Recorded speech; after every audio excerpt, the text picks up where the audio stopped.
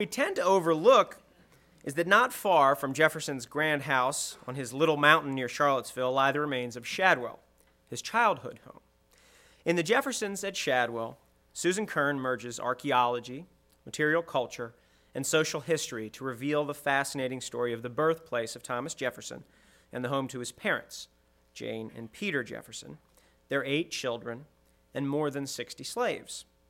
Kern's scholarship offers new views of the family's role in settling Virginia, as well as new perspectives on Thomas Jefferson himself. The story of Shadwell affects how we interpret much of what we know about Thomas Jefferson today. Dr. Kern received a master's degree in architectural history from the University of Virginia in 1990 and her PhD in history from the College of William and Mary in 2005, where she is currently a visiting professor in the history department. Before pursuing her doctorate, she worked in the archaeology department at Monticello, including 2 years directing that research. So please join me in a warm VHS welcome to Susan Kern, who will speak to us about the Jeffersons at Shadwell.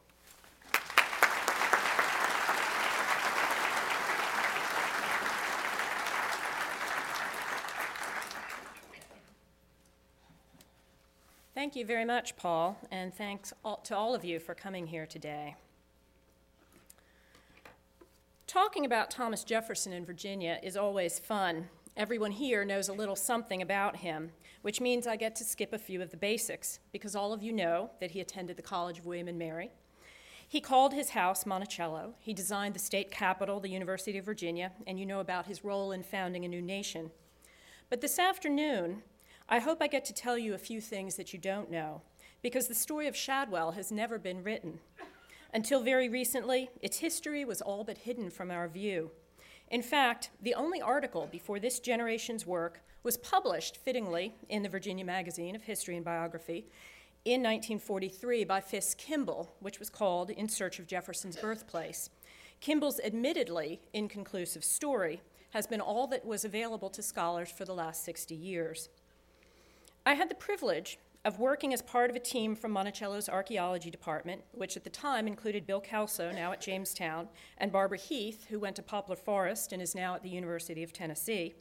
We spent 5 years of excavations at Shadwell, the plantation of Jane and Peter Jefferson, their 8 living children, and about 60 slaves. The Jeffersons' house at Shadwell burned in 1770, February 1st, and later that year, 27-year-old Thomas moved across the river to invest full-time in his building campaign on Monticello Mountain.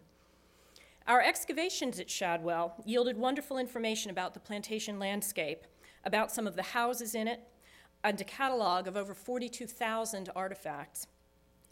When it fell to me to close up the site and write the field reports, the most obvious story was that what we uncovered at Shadwell didn't fit the existing histories of Virginia, even those written in textbooks by Five Ponds Press,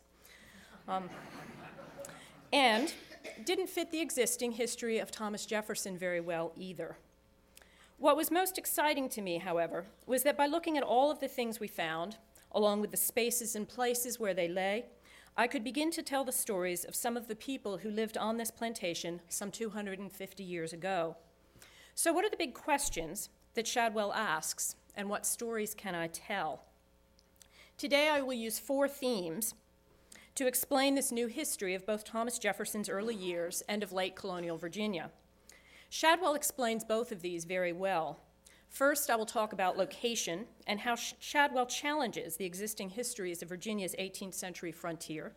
Second, I'll visit the Jeffersons' house to see how it explains how the Jeffersons saw themselves in the social world of Virginia. Then, we'll talk about the larger domestic landscape of Shadwell, home to the largest single plantation of slaves in colonial Albemarle County. And finally, I'll discuss what legacies from Shadwell remain after the plantation disappears beneath the plow in the first decades of the 19th century. I will also mention the role of punch a few times. So, our first topic is location. And just to orient you, you want to know where Shadwell is. Shadwell is right there. Today, it's across the river from Monticello and part of that same piece of land. It's on what's now US 250, right on the edge of the southwest range of the Blue Ridge Mountains. Its location is important. Its relationship to the colonial capital of Williamsburg is also important. When Peter Jefferson traveled to the House of Burgesses in Williamsburg, he charged the county for 5 days' travel each way. And so this sense of distance of 5 days of communication between the colonial capital and this outpost is an important part of how we think about what Shadwell means. And there, of course, is the Virginia Historical Society. I'm going to give you a quick chronology to the place and people that we'll be visiting, just in case Thomas Jefferson is the only Jefferson you've heard of until now. Shadwell is where Peter Jefferson built a house and established a plantation in what was then Goochland County in 1736. Peter brought his wife, Jane Randolph Jefferson, by 1739, the year they married, or perhaps early 1740. They named their plantation Shadwell after the parish in London where Jane was born. Their first child, also named Jane, was born there in June of 1740, and the person who brings us here, Thomas Jefferson, was born there in April of 1743. The Jeffersons, Peter, Jane, their children, 6 girls and 2 boys, and by 1757, 60 slaves, were among the founding planters who transformed early Albemarle County's woodlands and fields into agricultural profits. Peter Jefferson was among the founding magistrates when Albemarle County formed from the western part of Goochland County in 1744.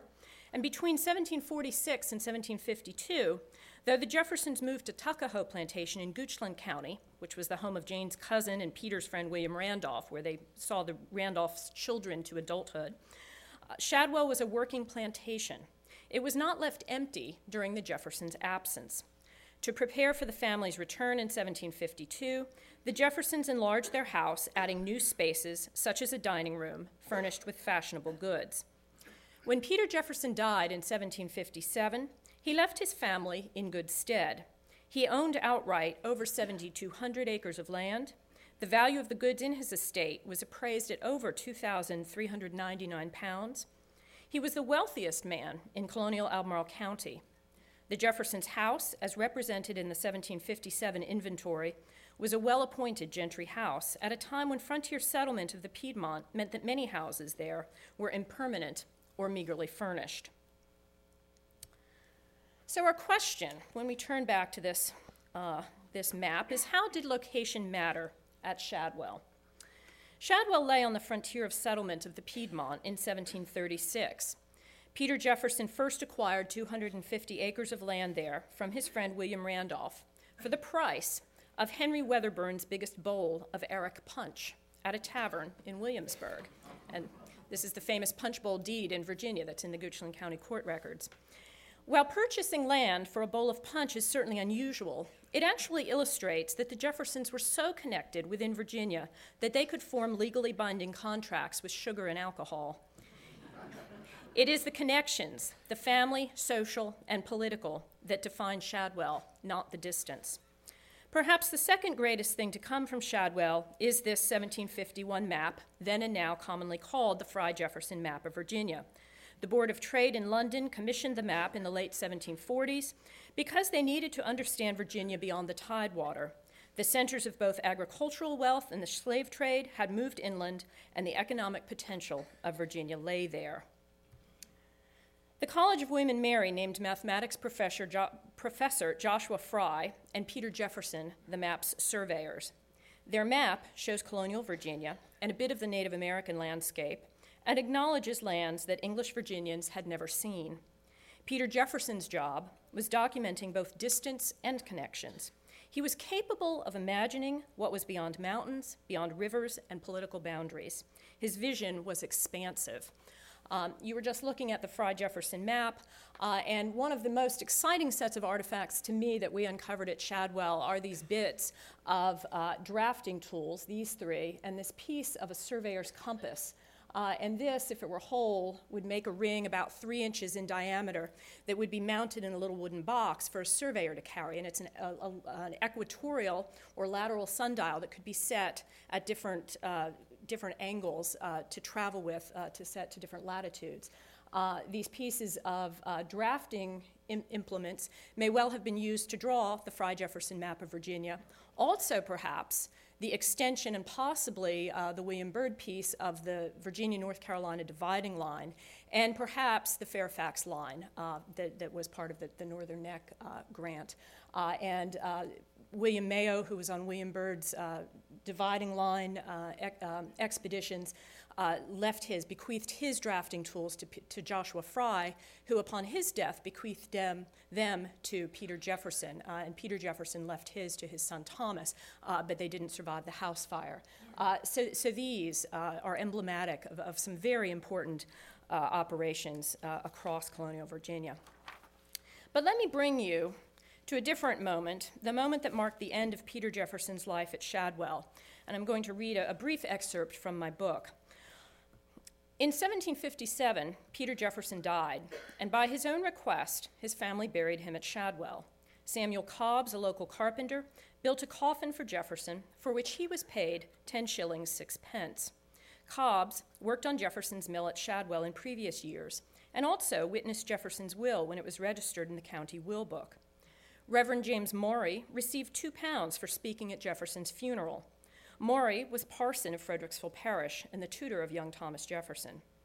Captain Charles Lewis procured sugar for the funeral at the expense of £2 6 shillings. Lewis was Jane and Peter's brother-in-law and had various family and business relationships with the Jeffersons.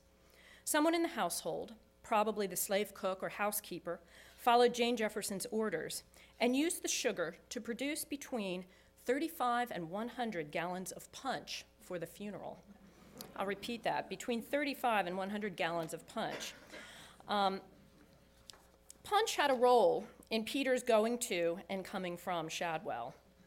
The funeral not only marked the end of Peter Jefferson's life, it also served to extend his largesse from beyond the grave to make yet one more statement about his family's ability to display its wealth and social prowess. The funeral preparation was a microcosm of Peter Jefferson's life. Both involved the work of slaves, of skilled local craftsmen, of educated professionals, of high-ranking relatives and fellow office holders, and of his family, and also of an unnamed populace who helped reinforce the intangible but coherent benefits and identity brought of status. Peter Jefferson's many business and personal alliances provide an interesting map of how one person or family's associations connect them across a range of social and geographic settings. And we'll move on now to talk about the Jeffersons' house at Shadwell. The Jeffersons' house and its placement in the landscape offer irrefutable evidence that Shadwell was no makeshift frontier cabin. In fact, the high-end consumer goods, formal rooms for entertaining, and planned landscape made me question whether we need to entirely throw out the idea that the Piedmont was part of Virginia's mid-century frontier, and it's the Piedmont that's shaded on this version of the map. Ultimately, this part of Virginia was very much still a frontier, and Shadwell presents a new model to explain what that means. The Jeffersons, and a few others like them, established outposts of Virginia's political and social power. They extended the reach of Tidewater's cultural dominance. They were part of it, not removed from it. The Jeffersons acted as agents, not just for Virginia, but for the British Empire, poised on the periphery, embodying what form an expansion of this dynamic colony would take. Thomas Jefferson left very few documents about Shadwell, and most of these are from when Shadwell was a quarter farm, an outlying plantation in the Monticello plantation system. And this is a survey that Thomas Jefferson drew of Shadwell in 1799, and he was dividing the property at Shadwell into 40-acre fields, and you can see the acreage marked on these. The piece down here is labeled tobacco grounds. The Jeffersons had mill sites along the Rivanna River. There's a family burial ground here. But at the center of all these fields, there's an uncultivated 10-acre square with this line, bearing of old house. And Jefferson's survey notes from this bout of surveying, which he's going around across the river and from Monticello Mountain, surveying to draw these boundary lines, include other references to the house chimneys and its orientation in the landscape. This is the archaeological footprint of the 18th century plantation. The largest figures that you see here are building cellars, the smaller ones post holes, fences or gates, or evidence of other activities. And I'll rationalize this for you. One of the most exciting moments during this excavation was when we realized that the gates, fences, and buildings divided the landscape with a mathematical and geometric rigor, the mind of a surveyor at work. The 10-acre square measures 660 feet on a side. The gates within this landscape are 220 feet apart, which divide this into thirds. The distance from the Jefferson's house at the center to the kitchen area is 110 feet. Other gates in these fence lines connect with the center passage of the house. And so this entire landscape is thought about and measured and very deliberate. We understood the landscape plan before we understood the artifact assemblage. The formal landscape was the first clue that we had to question what life on this frontier meant. This is the cellar underneath the east end of the Jefferson's house. It's a large brick cellar. It measures 18 by 32 and a half feet. It's English bond construction.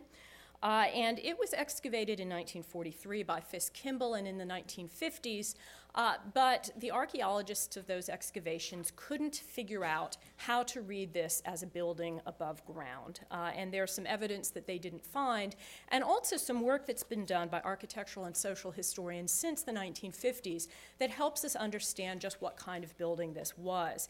And so my analysis of this is based on the collections of evidence, both from the broad social histories, architectural histories, and from what's in the ground here. And again, we can rationalize that into a drawing. This is a measured drawing of that cellar plan, and these are posts for a porch was the first physical evidence that this building extended to the west and was larger than this cellar. We knew it had to, but it was hard finding physical evidence of that. And so here's a hypothetical reconstruction of the plan of that house. On the left, the measured drawing of the cellar with the porch post holes, as I said, the first physical evidence of the building, that it was larger than the cellar and extended to the west, probably after 1752, when the 1730s house was enlarged. The archaeological remains then fit the Jefferson family's earliest description of the house as having 4 ground floor rooms and a passage, 2 rooms above stair. This also matches the inventory of Peter Jefferson's estate, taken at his death in 1757. The furnishings listed there expose how the family lived in the house, and the artifacts offer up some detail of color and form.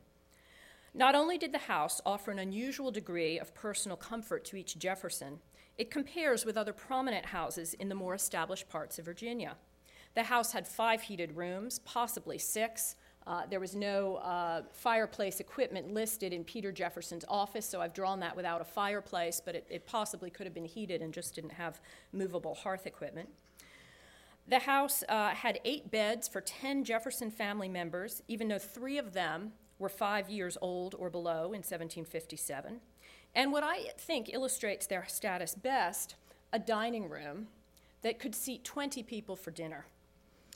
The Jeffersons added Shadwell's dining room 3 years before Jane's cousin, Peyton Randolph, added his dining room to his house in Williamsburg.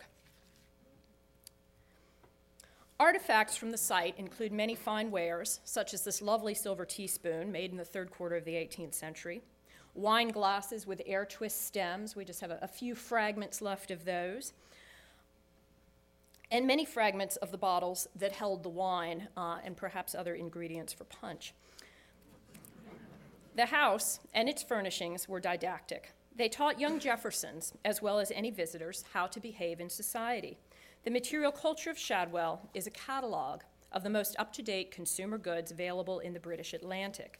Distance, then, seemed to have little effect on the Jeffersons' access to fashionable goods. In fact, the Jeffersons placed orders for the things they wanted directly to London, to Bristol, and sometimes to Williamsburg too, but they were not dependent on that distance. One other question that came up out of the artifactual evidence that we couldn't explain in the field was the location, possibly, of the house where Jane Jefferson lived after the house fire. The house burned in 1770, but something was rebuilt for Jane at Shadwell and the 2 minor children, and she lived there another 6 years. And there's a stone house cellar that is just over top of the earlier house. And in fact, this was built reusing some of the bricks from this. And it was only after we got that database of 42,000 artifacts in a computer and started playing with statistical models that the artifacts point to this as a center of occupation in the third quarter of the 18th century when Jane was living there. So it was lovely to find that question well, years after we left the field.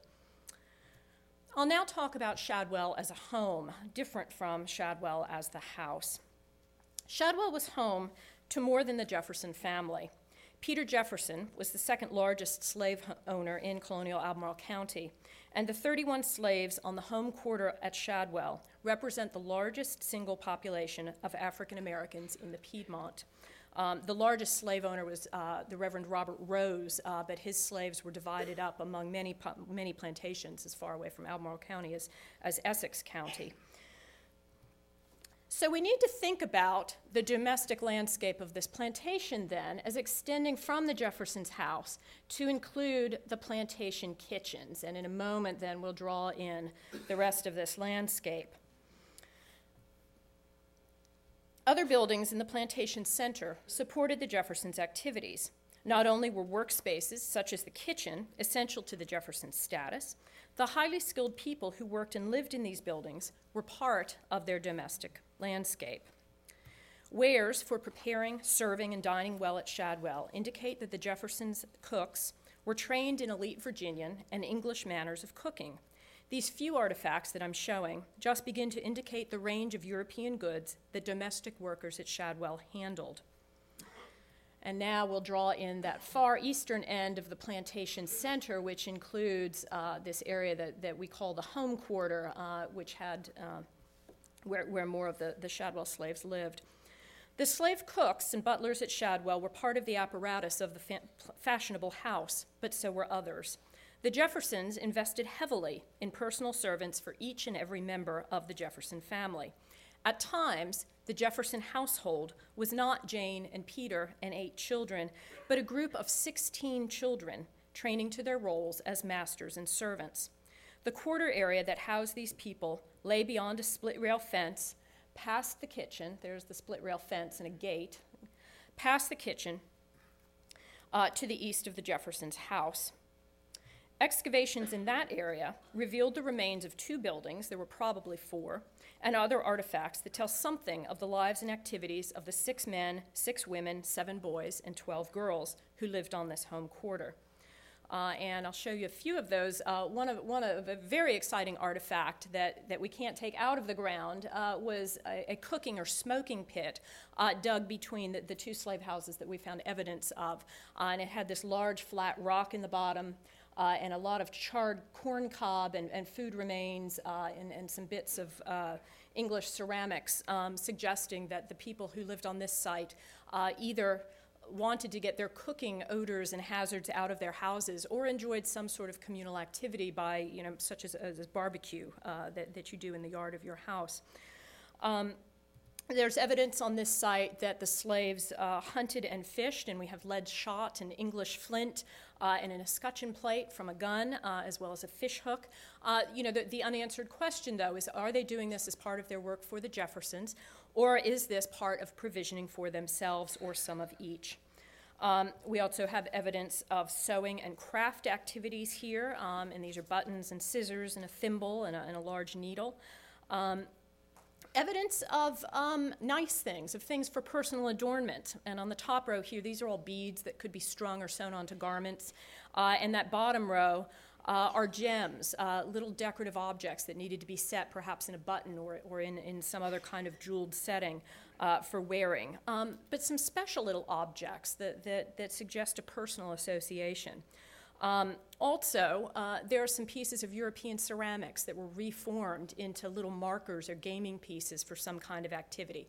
And what was striking here is that the quantity of manufactured European goods on the site would suggest that anyone who lived here never had to make anything for themselves, but in fact they did. Additionally, the Jeffersons owned 29 other slaves who lived on outlying quarter sites in groups of 5 to 10 people. And this is the group at Shadwell, which is on the north side of, here's the Rivanna River. They're on the north side. And there are three-quarter sites somewhere on the south side of the Rivanna River. We don't know exactly where. This one's on the land that's now Monticello. Monticello's right up here.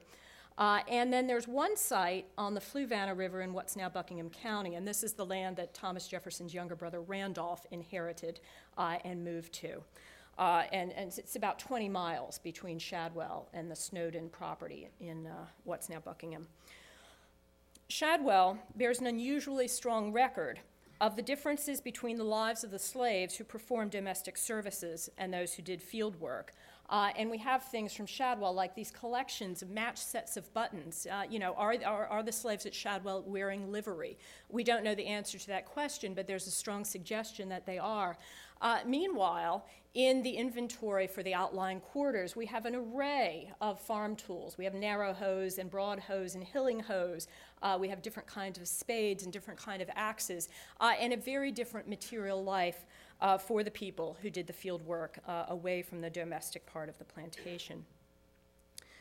I'll talk for a moment then about the legacies. What did Shadwell leave? This is the view from Shadwell, looking up to Monticello, and the house is right up here in those tall trees, and only sometimes in the fall and winter when the leaves are off the trees can you just make out the form of the dome. And this, of course, Mount Alto, the hill that you see from the west lawn at Monticello. We're looking at the east side of the house, the side you go in on when you go for a tour. What were the legacies from Shadwell? Both the tangible and the intangible results of what Jane and Peter Jefferson established there. A few points of history stand out from the record. Peter and Jane did not move to western Goochland County to escape the colonial authority of Tidewater. They were active participants across the social, political, and cultural whole of Virginia, bearing badges of office and royal authority in their nascent local community and into what they saw as more of Virginia waiting to be tamed. Visitors to Shadwell could make no mistake about the Jeffersons' responsibility to the rule of law and the authority that gave them. And these are fragments of Rhenish stoneware jugs with the GR, the George Rex cipher. That's a whole one. Anytime you see whole objects in my lectures, they're borrowed objects. All the things that I deal with are broken. This is a very exciting find. This is a piece of a cast iron fireback, and we had exactly the part that shows this lion's paw to know exactly when this Hanoverian coat of arms was made, sometime around mid-century. But this is a piece of a very large cast iron fireback that would be put in the back of a fireplace to radiate heat out into the room. And we have many, many fragments of these Rhenish stoneware jugs with these royal ciphers. And so these emblems of English rule were part of the landscape of the Jefferson household at Shadwell. Additionally, the Jeffersons fully understood their place in Virginia and in Great Britain's global presence. Artifacts, maps, and books educated young Jeffersons about their location in Virginia, about the British history of which they were a part, and also about the curiosities of the world recorded by English explorers on distant continents. And what I'm showing you, this is a piece of a 1723 Spanish 2-real coin that was found not 20 feet from that porch on the south side of the Jeffersons' house. And this is a coin weight that would be used for measuring the value of that silver coin. But we have things at Shadwell that represent global trade. Certainly the familiar ceramics such as Chinese porcelain and German stoneware coming here, but also things like Spanish silver. And the books and maps that were kept at Shadwell certainly could educate anyone who read them about, it was almost like a collection today of National Geographics to serve a young audience about what is out in the world. Additionally, residents of Shadwell, both in the big house and in the slave quarters, collected and curated artifacts of earlier Virginians, connecting their histories to the ancient past as well as to living neighbors. Peter Jefferson hosted diplomatic envoys of Cherokees who traveled between the Houston River in present-day Tennessee and Williamsburg, and Thomas Jefferson wrote about these in an 1812 letter to John Adams. And there's evidence for them crossing Shadwell, and this myth, in fact, turning out to be true. And then we have things like these drafting tools and evidence that the younger Jeffersons trained to their offices, both through their formal schooling. Peter Jefferson provided for the education of both his sons and his daughters in his will, and through the customary activities of Virginia's elite. All of the Jefferson children could read and write. In fact, Jane Jefferson and her daughter Jane were the only women in colonial Albemarle County who owned their own books. They could all dance and likely perform some kind of music. The Jefferson children had formal tailored clothing, riding chairs, and finely trained body servants to help make them make their way in the world. And this is that collection of drafting tools in the sundial that I showed you earlier that were Peter Jefferson's, and here is Thomas Jefferson's own collection and some of his drawing paper that's at Monticello today. And you can see this hinge like this, which is one of these, and this has a little brass tip on the end, which is this piece, and this is part of this, what's called a parallel protractor.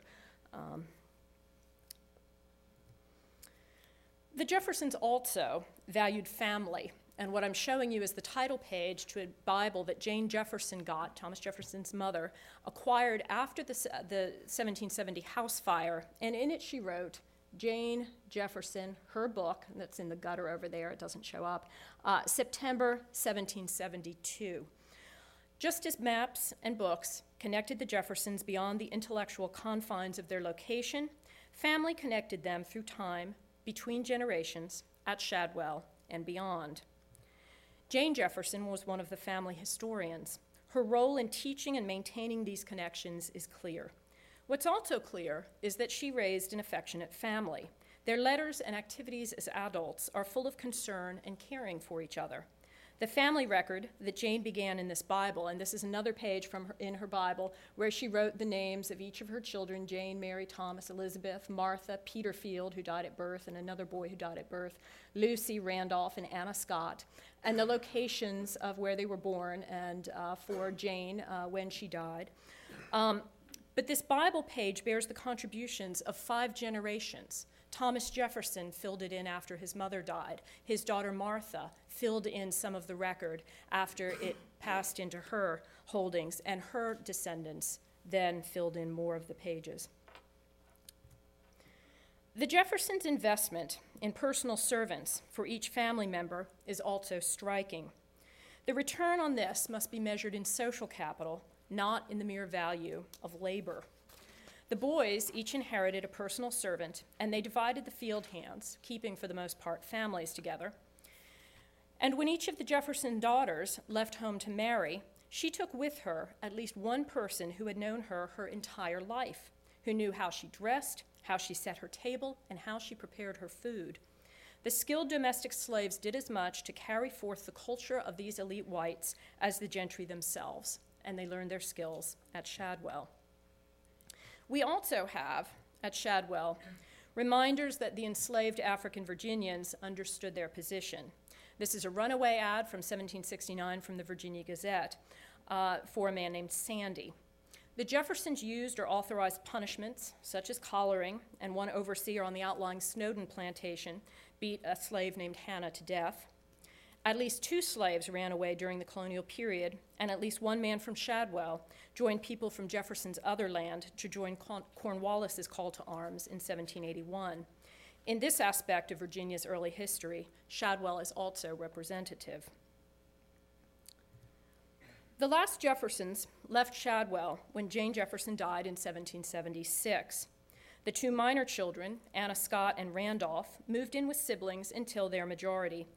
Some of Thomas's field hands remained at Shadwell, while others moved to Monticello or to other lands, joining the 135 people he inherited from his father-in-law, John Wales. The last of the Jefferson slaves moved from Shadwell during the 1790s. By the second decade of the 19th century, Jefferson gave the land to his grandson, Thomas Jefferson Randolph, and all record of Shadwell disappeared beneath the plow. And this is a marvelous sketch from 1844 by a man named Russell Smith, who was an artist for the USGS, the United States Geological Survey. And he was visiting Edge Hill, and he drew this sketch. And there's a little mark here that says site of Jefferson's birthplace, and then he also marked Monticello on this mountain. But There are very few trees in this landscape, a few near the house, no standing buildings except the remains of a mill down here by the river. The greatest legacy of Shadwell, of course, is this one. This evidence from Shadwell means revisiting many of the myths about this Jefferson. Archaeology at Shadwell recovered a multitude of everyday objects whose cumulative effect is an image of people and place, of culture, that has everything to do with explaining the people who grew up there. The material legacies of fine consumer goods, education, manners, and a finely tuned plantation are all present at Shadwell. Additionally, the reliance on slaves, not just as labor, but as personal servants, was customary and expected for these young gentry. A man named Jupiter, also born at Shadwell in 1743, brushed Jefferson's coat, fixed his wig, and carried his books. That meant that Jefferson could read law, practice music, and draw buildings. At Shadwell, we understand Jefferson more as one of many talented, privileged youth, instead of as an exception. The many talented youth, the family, was also an important part of Shadwell's culture. The Shadwell generation produced a number of affectionate letters that reflect intellectual affinities and also concern and caring for one another as the Jefferson children aged. I was surprised to find, when I was researching Jefferson's siblings, that two of the quotes often used to describe Jefferson's affection for his daughters and grandchildren were in fact written to his sister Mary. And these are the first: "As I grow older, I love those most who I love first." And "We often write seldomest to those whom we love most." My work on this family has caused me to outright reject the idea, posed by historians in the middle of the 20th century, that Jane Jefferson and her son Thomas did not like each other. There is good evidence that both parents at Shadwell contributed intellectually and emotionally to the formal and informal education of their children, and by and large, they were successful. I'll close by revisiting the problem of the frontier in interpreting this world. Peter and Jane planned Shadwell to replicate culture and expand empire, not to move away from it. It was not, at least not for any of the Jeffersons and other gentry, a frontier that proposed any kind of separate alternative to British Virginia. The romance of America's later frontier thesis of hardy individualism was never part of Shadwell's well-ordered, well-connected world. Peter and Jane Jefferson ensured that their children knew the benefits and comforts of gentry Virginia. They conquered worlds through books and maps, land companies, and patents. What remains the marvel of this exercise, wherein Jefferson is completely naturalized within gentry Virginia culture, was how then he made the leap to the intellectual and legal position that conceived of things differently. Because Jefferson was schooled and practiced and acculturated in his legal rights, he could recognize when those rights were threatened. Thomas Jefferson's move to Monticello continued many of the stories began at Shadwell. Much about being Virginian never changed for Thomas Jefferson, even as his own new ideas began a transformation that would change that culture forever. Thank you.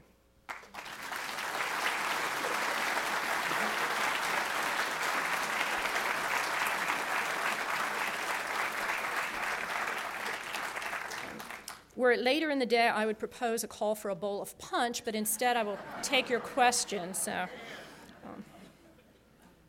Yes. Yes. Thank you. I greatly enjoyed that. You half answered my original question already, just about the name Shadwell. As you can tell, I'm English. And Shadwell, even then back in the day, was a pretty nasty area of London. It didn't have any good reputation at all. Obviously, you've given the maternal context and everything, but I just found it curious that they should have chosen to retain it when there might have been other options. Yeah, So that just still get my curiosity going. Shadwell is a growing seaside suburb of London, and Isham Randolph, Jane's father, had an address there on Shakespeare's Walk. They only lived there. She was baptized in the church there, and it's the same church where Captain James Cook was baptized. It's called the Church of the Sea Captains is one of its nicknames. But they only lived there a brief time, and then they moved to Whitehall. So and by the time she was 4, they had moved to Whitehall. So how much time she actually spent there? But that is a very good question, is what does the name Shadwell mean to Peter and Jane Jefferson? Is it because they're moving to the perimeter of Virginia that why they're thinking it like that? So well in a very sort of Anglo-American nexus.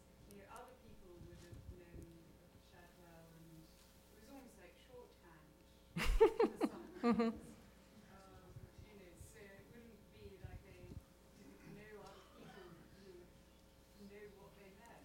But, Well, it's a good question, and it's still out there. Thank you.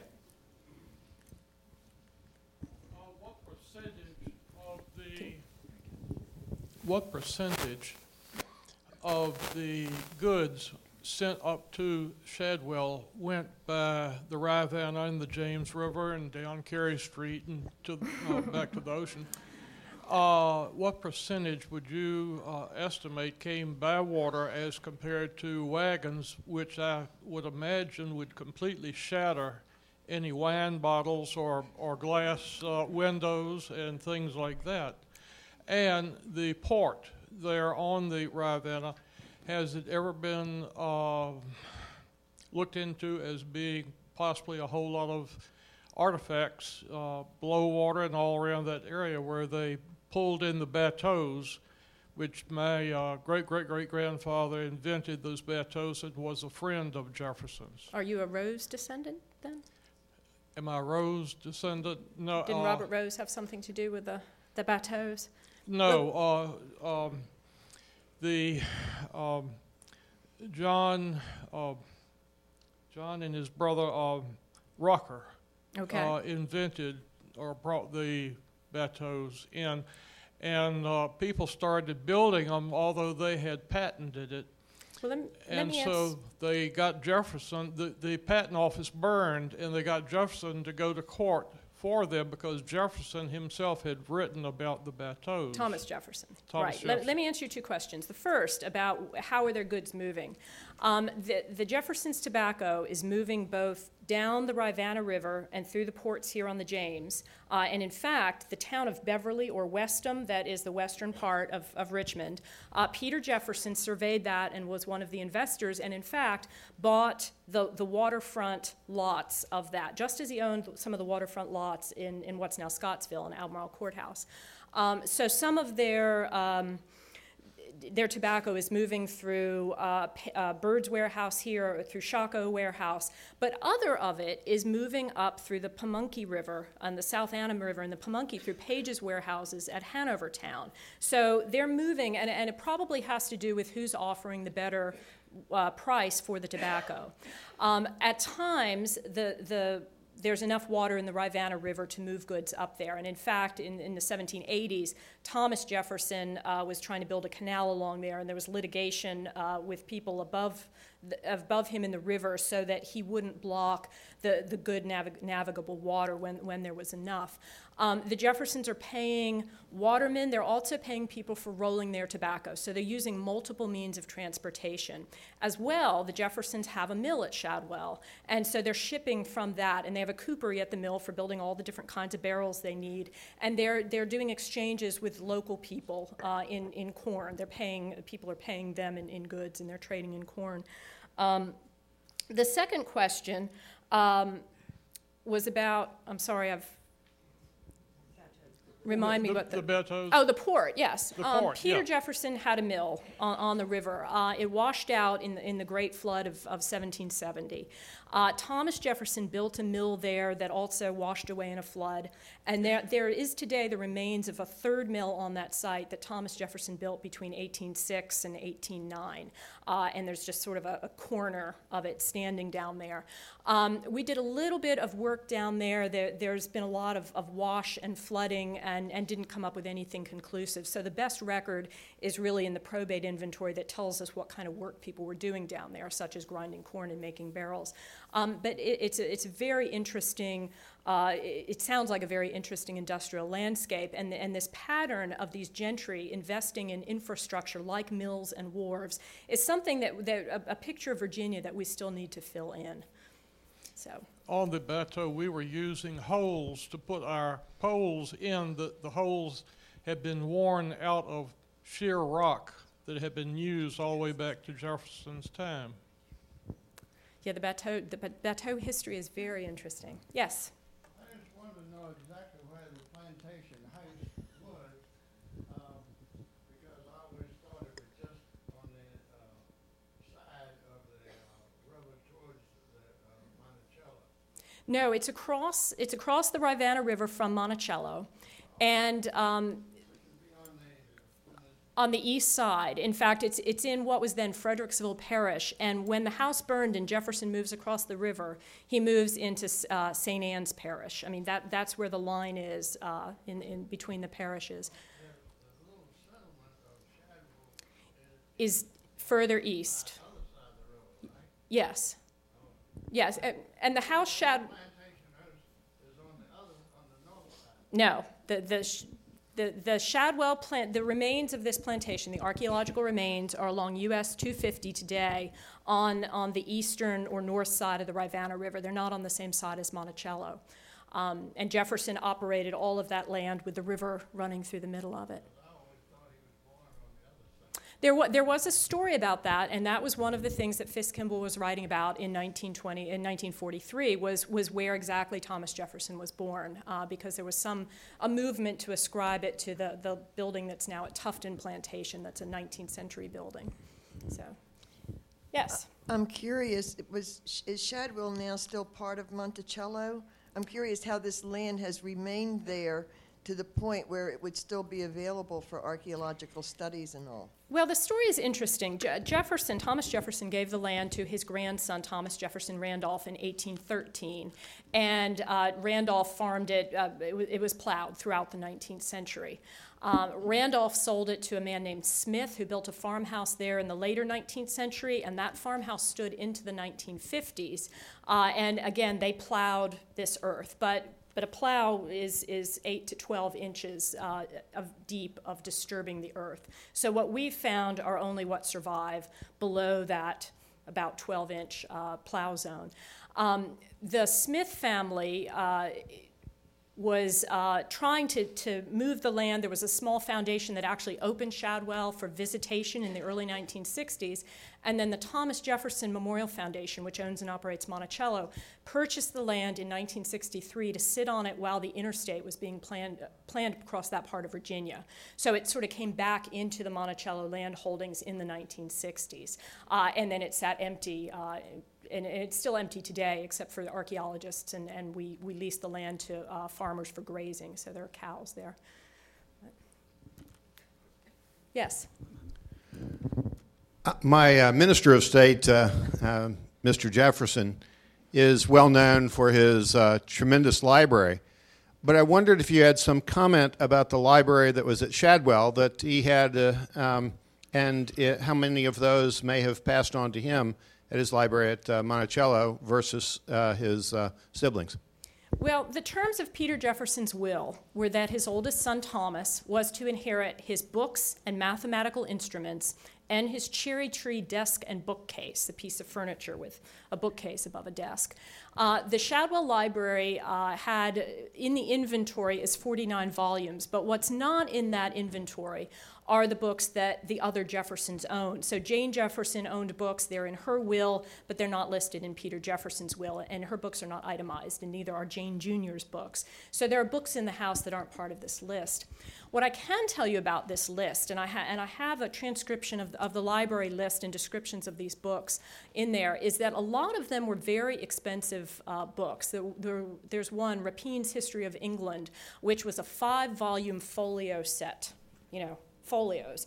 There were at least 3 or 4 titles in the house that were in folios. In fact, one of the first pieces of furniture that Jefferson orders in his account book when he's still living at Shadwell is a tall desk capable of holding a folio. And whether this is for help reading them or whether it's for displaying them, we don't know.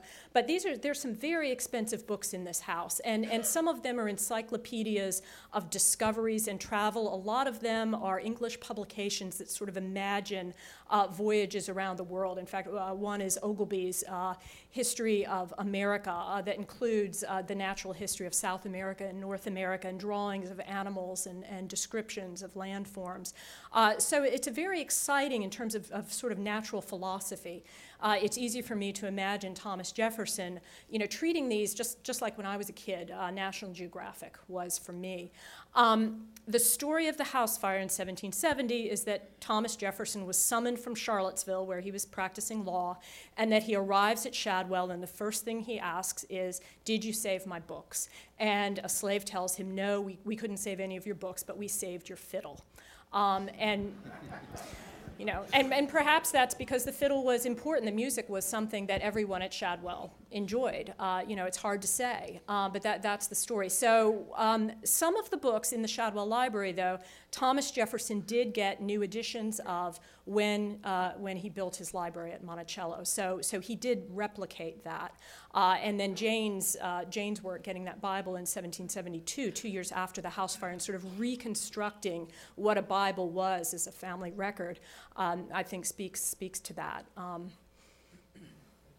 You're welcome. Yes? Dr. Kern, you started out by telling us that you wanted to share some things that we might not know, and you certainly achieved that objective magnificently. Thank you. My question is, of all of the things that you've learned, what one or two surprises give you particular delight? That's a great question. One of the surprises was that, I did not expect, I was willing to accept the stories that are in the Jefferson historiography. And if you read Dumas Malone's monumental work on Thomas Jefferson, if you read any of the biographies written for the most part in the 20th century, you will get this story that Thomas Jefferson's, that he didn't like his family and that they were dysfunctional, that he didn't get along with his mother. And I think there's a lot of evidence when you start to look at the actions of these people through their letters, through taking each other in times when children die or when one of them is widowed in adulthood, that they're a very affectionate family and they share an intellectual affinity. And that was a story I didn't expect to find and I was quite surprised by. One of the most chilling moments for me, and this is perhaps not in the terms of delight, was the night when I figured out I was working with this big table of going from some of the records of Thomas Jefferson at Monticello, where he records the death dates and the ages of some of his slaves, and sort of working backwards. Can I figure out when people at Shadwell are born? And then I matched these individuals to the people in Peter Jefferson's will, and that's when I realized that the slaves given by name in Peter Jefferson's will to his children are the same age as his children. So 2-year-olds at Shadwell own other 2-year-olds. And that to me was really moving. And it may be what I work on as my next book, was how does someone become a body servant? How do they train for that? And the answer is from life. And so that really changed my idea about what household means. There are 16 children here learning how to function in this society, not 8 Jefferson children. Another moment when I felt like I sort of touched the past, if you can sum it up in your mind, those drafting tools and that one little tiny brass piece and their little hash marks on it. And when I found that, and when it came out of the ground, I thought, is this what I think it is? And I had been in school for architectural history, so I was very fond of drafting tools. And I took my modern-day architect scale that we use to draw our plans, and I held my 1/8-inch hash marks to this piece, and they matched perfectly. I was, wow. And then to think about, that this may have been used to draw the Fry-Jefferson map of Virginia, the North Carolina dividing line, that to me is a tangible moment of touching history. One more question. Would you please elaborate on the portrait that is on the screen now? I chose this portrait out of the many possible life portraits of Jefferson because it's probably the closest that we get to Jefferson at Shadwell. This is owned by Monticello. This is done by John Trumbull, who went to France in 1786 and 7 to paint Jefferson for his famous, the image that you know, it's on the back of the $2 bill, if you remember those, of the committee presenting the Declaration to the Continental Congress, right? You can summon up that picture. Well, Trumbull painted that years after the event. So what he did was track down as many of the people in that portrait, at that event as he could, and he painted their portraits. And then he added those portraits to that large ensemble. And when he was in France painting Jefferson, someone said to him, "Why don't you paint a couple extra of these and give one to Jefferson's daughter Martha?" So this is the one that John Trumbull painted, and it's a miniature, to give to Jefferson's daughter Martha as a surprise. And what Trumbull did in this portrait was interview people who knew Jefferson, including Jefferson himself, and try to sort of reverse engineer history a little bit. So he was trying to paint Jefferson a decade younger than he actually was at the time of painting. And that's why I used this Trumbull portrait. So, thank you.